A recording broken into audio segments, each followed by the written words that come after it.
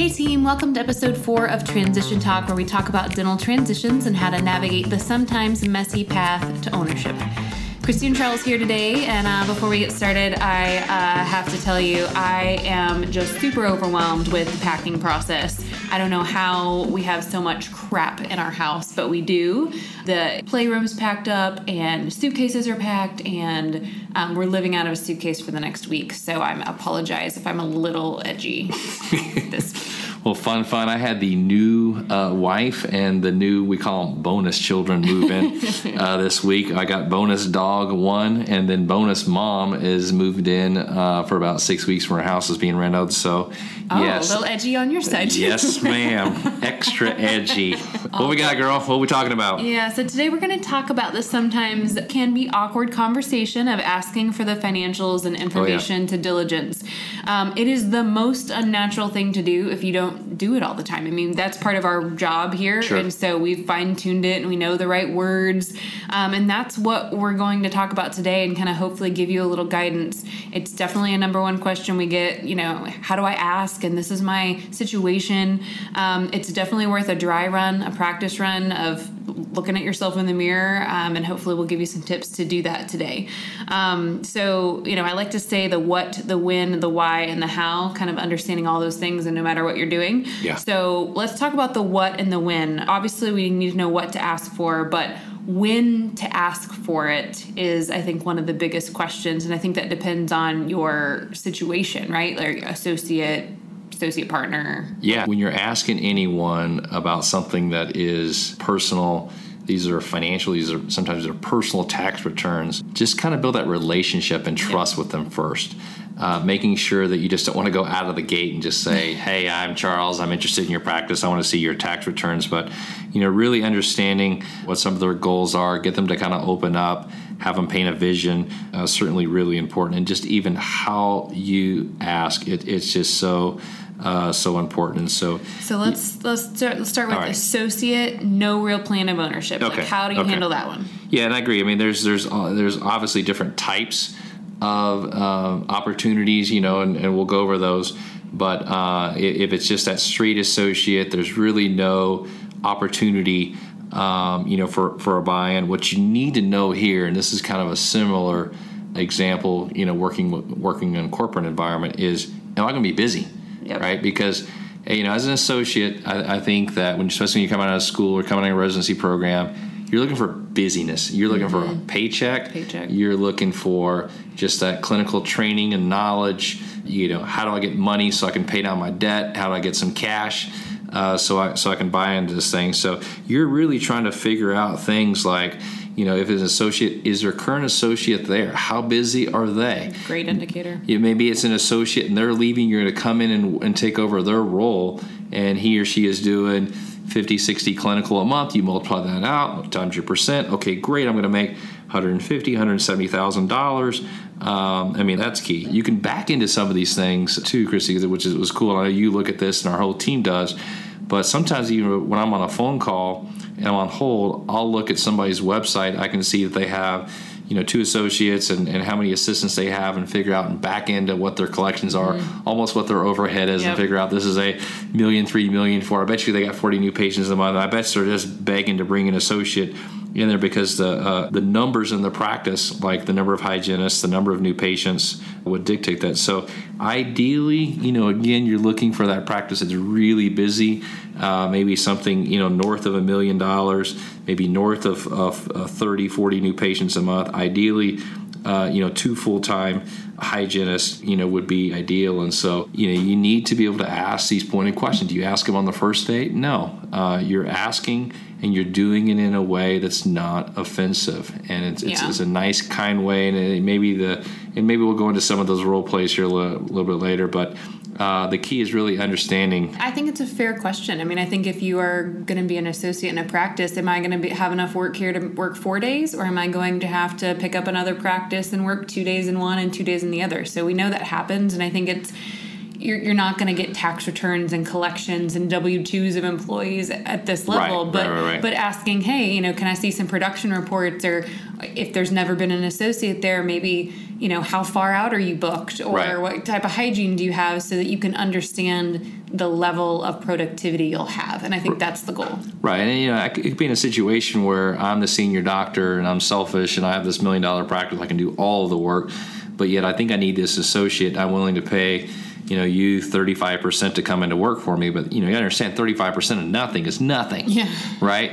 And so that's where we want, some type of guaranteed income and just some type of plan. But I think part of what we're trying to do is make sure you're educated and do your due diligence so you can see this practice is going to be able to generate, plenty of dentistry for you, so that you can, again, get that experience and get that cash flow going. Absolutely. Okay. So what if I'm an associate, but there's been discussion of a future partnership, or maybe even you will be a partner one day, you're going to start off as an associate. How does that change what we can ask for and when? Yeah. So this one I'm going to ask maybe a little bit more, because it does involve more of that commitment, that more of that 2 years, that building a relationship with the patients and the staff, and maybe even trying to grow that practice. So I think that it's really important to ask those really good questions early on there. Very similar even to the associate. You definitely want to look at the collections of the practice, and just to make sure that it's going to support you. Again, the numbers that would support you, $1.2 million, $1.3 million, they're just thriving. It's got plenty of chairs.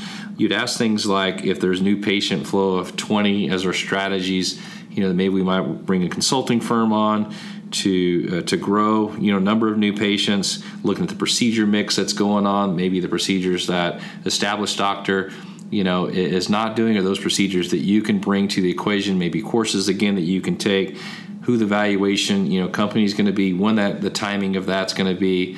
I mean, this could be an episode all on its own. Absolutely. I think using kind of a client as an example, in our kind of framework, most people we work with want to be transparent. If they're truly bringing you on to be a partner, they don't want to waste time, frankly, investing in you if you're going to then see the price or see the financials down the road and kind of walk away. Yes. And so I think the more transparent and the more open someone is, I think the more comfort you probably have that they truly want you to be a partner and have thought it out and they have a game plan and they've thought about it and projected out all the numbers, or they have a valuation time frame in mind, because keep in mind you're signing a non-compete in either of these situations. So you sign a non-compete assuming you're going to be a partner, and you've just non-competed yourself out of your hometown. You have to walk the line of saying, hey, this is what I need to make my decision, and this is what I can comfortable with maybe learning later down the road once we've kind of developed, a working relationship. Let me compliment you there on that transparency thing. It's the one thing, if we can really hit on this small little part of this subject, is so important. If I have an awesome practice and I got this $1.2 million practice with a 50% overhead, dear associate, here, future partner, here's my tax returns, here's my profit and loss statement, here's my production by provider, here's everything, and they're almost bragging of how well their practice is, and just basically saying, come on in, this is what an amazing opportunity. The guy or gal that's not really willing to share that, it makes me really nervous. We actually will not work with we obviously have multiple services here, but our seller consulting relationship, we will not work with a seller unless we have that transparency thing. We educate them on how this is going to work, then we educate the buyer how it's going to work, and then we help them through their partnership goals. So really, really important there. So associate and then associate to partner, and we've touched on those. Obviously, there's just the very clean, probably most obvious, I'm just going to do an immediate buyout, acquisition, find a practice on a broker site, come across it from my network. This is obviously much easier, definitely, right, to get the information. The valuation's done. They've probably put together some kind of packet. They expect you to ask the questions because their intent is to sell the whole shebang. Yeah, definitely there. So, we talked about the first two. We're really kind of building those relationships before we ask for the financials, because it's a little personal, and we really don't know the long-term kind of end game there on kind of options 1 and 2. But the acquisition game, we know the long term. It's just to buy the practice. I still think it's really important to build a relationship, you got to understand that if you found the practice online or through a broker or whatever it may be, someone else did as well. And so, a lot of times they're going to make that decision to sell the practice to you because they felt better about it. So now it's definitely time to gather information. But look, it all comes down to about the cash flow and how it's going to work to you. 2 quick examples, and we'll move on. But example 1 does $1 million. It makes $500,000. So unbelievable overhead. Price is 70%, so it's $700,000. You're going to make over $400,000 after you pay the bank. Option 2 is a smaller practice, does $500,000. Price is at $300,000, but it only nets $150,000. Not only is going to net $150,000 after you pay the bank. I mean, there's obviously 2 extremes there. You got to go into so many more things as far as like the production that's there. Can you do it? Is he or she going to stay back into the practice?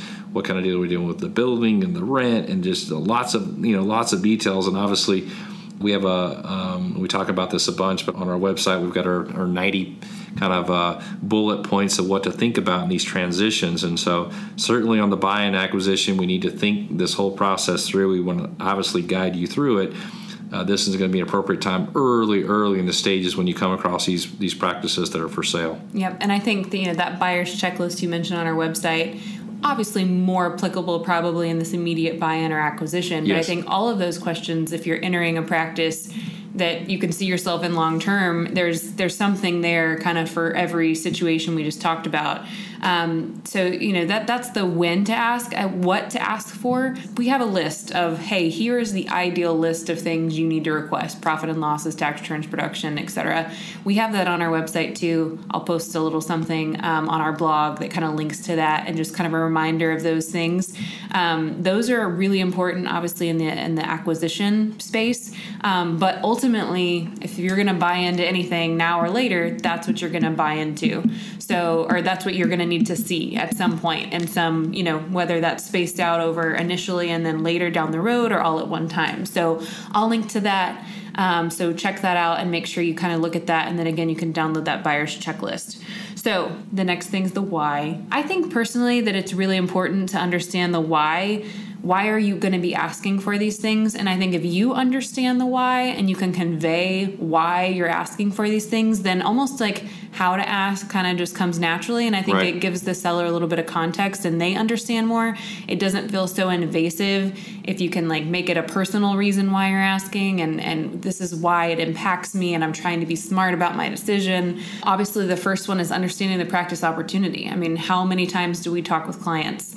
And our first thing we say hey, why are you interested in purchasing or joining this practice? And that conversation has to come from the seller. I can think of a client that we're working with who knows logically that transition is in the future, but can't necessarily figure out how to do it.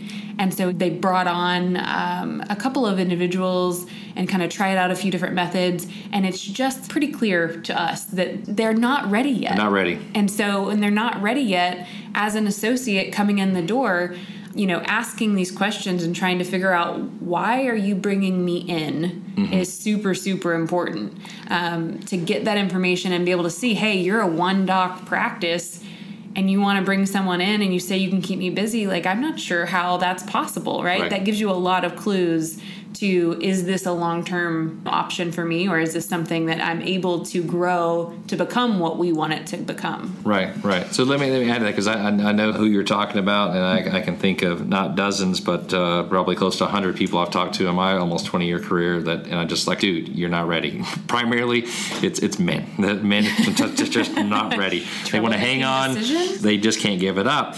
But, if it's a one doctor practice, it's doing 900 collections and maybe it's netting $300,000, it's a nice, solid practice. 15, 18 new patients a month. Again, nice and solid. But when they're saying, I want to bring you in and transition this practice to you over time, it just doesn't scream transition. It really screams, hey, why don't you keep doing what you're doing, work there for another couple of years, give us a call back, and then let's figure out when we get closer to a 2-year time frame that we can really transition this practice to the right person. Then maybe you're working back in the practice 1 day a week, something like that. So it's a really, again, You've got to understand, again, some of these opportunities that are presented, because you can really like these people from an emotional standpoint, but if the numbers don't work, it doesn't work for you. Yeah. So that's tough. Yeah, and I think, understanding and kind of conveying that I'm asking for this information because I want to understand your goals and I want to understand where the practice can go. You see someone who has $1.5 million, $2 million of doctor production, they're tired, right? Like, of course, this is why they're bringing you in.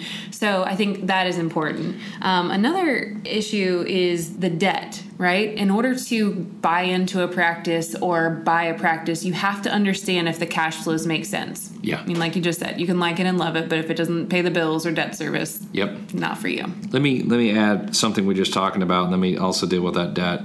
So when you understand the why, for example, and I'm working with a buyer right now, and I've actually been working with this buyer for a number of years, and she's been in this practice, and it's a specialty practice. It does $2 million of collections. It nets 50%, nets $1 million. She's going to be able to do the work. She's in the practice right now, and the opportunity was presented to her in residency how this was all going to lay out. And this is one of those conversations I had with her many moons ago, like, do not screw it up. Like, do not mess it up. I want handwritten thank you cards, all the stuff we talked about. Like, don't mess it up. And so she gets the why. Because, today she's making approximately $200,000. In the next 2 years, she'll own 100% of it. Yep. So now all of a sudden she makes $1 million. She pays debt on the $1 million, which is the business debt. And, yeah, sure, it's going to be about $225,000 a year. For you math majors, that's $775,000. You're after debt. This is the why. This is why I said do not screw it up. And then you got to look at other deals to where you like and love the guy or gal, but maybe it's this 500 collection practice and he or she wants to stay around and, kind of that it only nets 100, 152. There's just not enough money there. Yeah. So you got to understand the why of why we may be having you look at other practices. Yep. Because in the end, you've got this debt, this dental school debt. It's $300,000, $400,000 of debt, whatever the number is, and it's a real number. It's after-tax dollars of $2,000 or $3,000, $4,000 a month. That means you've got to go make $50,000, $60,000 a year, pay federal, state, Social Security taxes to be left over to pay your dental school debt. We get it. We get that sense of urgency and that sense of emotion of what to do.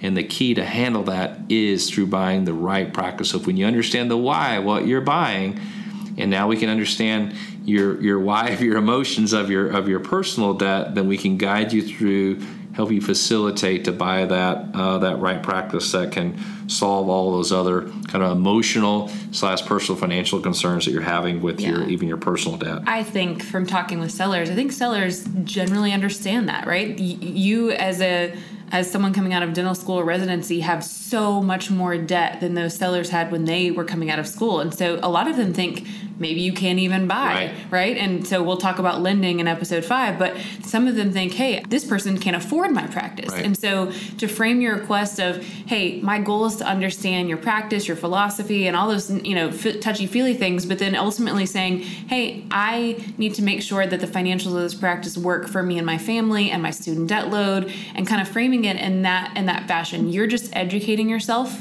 on if this makes sense because you want to be respectful of their time and their efforts.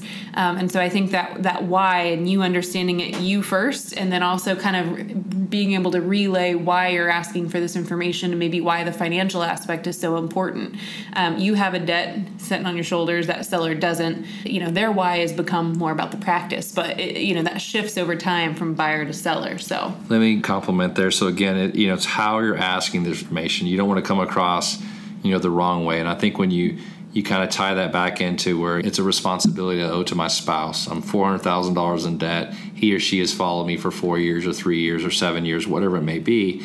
I just really owe it back to them. And so I need to do my due diligence so I make the right decision for my family. Yep. How do you argue with that? It's just, okay. Yeah, okay, I understand. Let me talk to my accountant and let me get you the financial information that you're requesting. So I get it. And so it's how everything is framed is so important. Yeah, absolutely. And then another point I wanted to make on this kind of why is we've been talking about cash flows and financials, but production is really important, and the procedures that have been referred out and understanding what can I bring to the table? What do you need help with? Like, what are you already doing?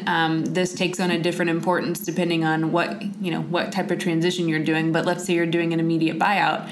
Can you do the production? Right. Are there procedures that you can't do, right. or those that you can do that are being referred out? So understanding the opportunity and understanding the limitations that you might be placed under is really important too. And I think that asking those questions shows you're thinking ahead. Obviously, if seller wants to work back or doesn't want to work back, then those are critical pieces of information to know. Yeah, so just all those procedures. Ideally, when you're buying a practice, that he or she is referring out lots of things, and you're looking at this as kind of a stock. It's a $700,000 collection practice, and you can see it growing to $1 million because lack of marketing or the procedures that he or she is referring out. Hopefully, that's a skill set you're bringing to the equation.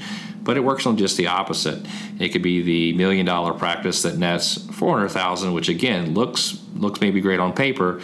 Maybe the price is a little bit higher than normal at $800,000, and now all of a sudden you're going to net after debt service just under $300,000. But when you look into the production provider report and see that he or she is doing $200,000 of implants and $50,000 of third molar extractions, and you don't have that skill set, now all of a sudden we have to employ the senior doctor back in the practice. We have to pay them 35-40%. Now all of a sudden you start reducing that cash flow. It doesn't work for you.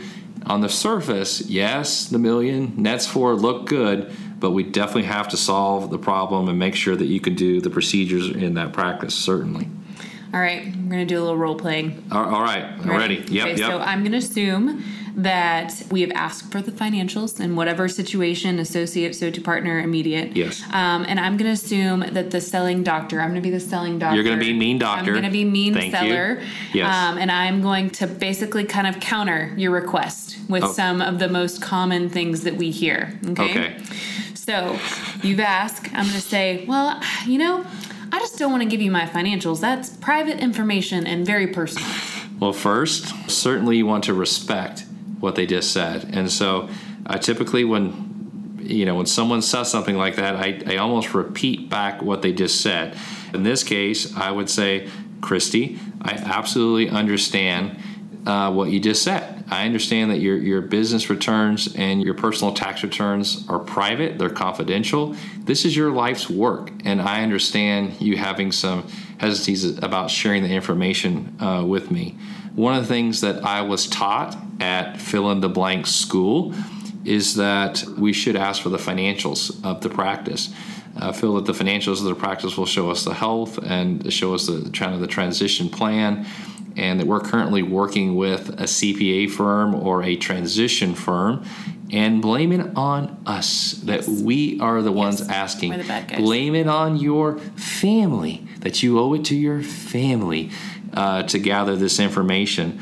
But ultimately, it is something of great importance for you to understand of gathering this information, because again, of your debt and your maybe your marriage and your kids, but you have to do the due diligence on this practice for you to move forward. It's in a nice, kind way, and I'm sure you understand type of response. So that's how I would handle that one. Okay. What about my profit and loss is not really important for you to see because it's not really representative of the cash flows. I mean, I run a bunch of stuff through, so it doesn't really matter what it shows. Right. So the key thing is you have to understand that as a business owner, these business owners, which hopefully you're working with a good CPA firm that understands tax planning, and hopefully one day you'll be working with the CPA firm that we recommend, and being able to run those things for your business. So hopefully you'll be doing the same thing. So my response there is I absolutely understand the benefits of running your own business and being able to run those discretionary items through. It's great. And I can't wait to be in the same exact shoes. One of the things I have on my team already is a transition firm that actually values businesses and understands completely about all those discretionary items. I don't claim to be the expert, on that, but I'm hoping to surround myself with a group of experienced people. So what I was hoping is if you did share it with me, that they would help me understand and they would be able to interpret what questions to ask. And so, if you feel comfortable with that, I'd like to get that information in their hands so we can work on this, our transition goals together. Like it. Okay, this one gets me. This one makes me mad when I hear this one, but we often hear of other brokers or other sellers saying, hey, I'm not going to give you any financial information until you sign a letter of intent saying that you're going to purchase the practice. I definitely, it makes the blood pressure go up. My pulse is, kind of a low 40 guy. But, again, where you are, you're in a market. I can think of a young doctor that we just got through working with, just graduated from dental school, and the broker is requiring it. Okay.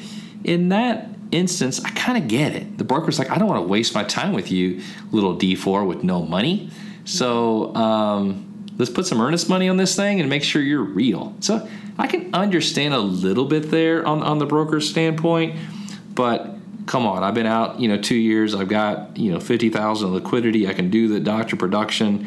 I think you lose a lot of negotiation in that letter of intent just to get the information. So what we want to do is really set the deal up and to make sure that if we do go down that route, we're not putting earnest money down on that, and that we're having information and bullets in there saying that, after review of this information, we would be able to, offer a fair price. It's not necessarily that we're offering this price, but this is what we're willing to do moving forward. So I'm going to play slightly devil's advocate there and tell you that I know there's exceptions to every rule, right? Like never say never.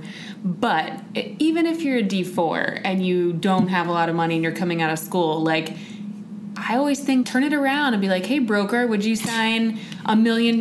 Would you commit to spending $1 million and not see one financial?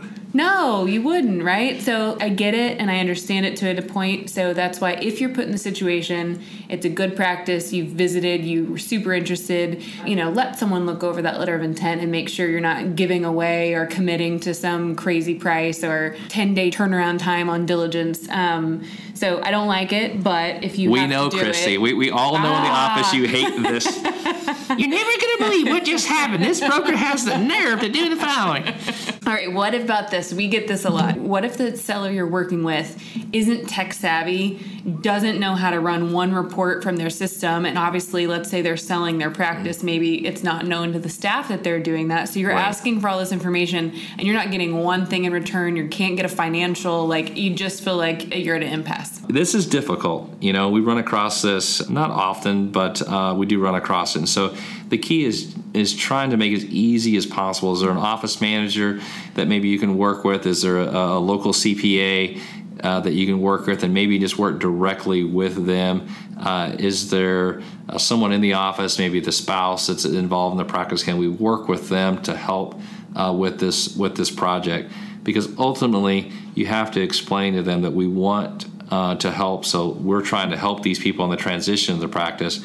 But the more that they can provide to us and show us, even like the guy before with lots of discretionary stuff, the more cash that senior doctor can show, the higher the value, and most importantly for you, the more attractive this practice is going to become. So the key is just to put it out there. Hey, I know that might be a challenge, but maybe can we work with your local CPA or office manager or somebody, a spouse, to help with some of the things that we need to get pulled out of the practice? Because ultimately, you remember there's three parties to the equation. There's the seller, there's the buyer, and there's the bank. And the bank is going to require this information. So by us working, a bunch in lending, we know what the bank's going to ask. We know what the bank is going to be looking for. And so we're just trying to do the due diligence first. So we have to go down this whole entire road to figure out that it's not going to work. So ultimately, we got to get the information. Okay, you passed your role-playing test today.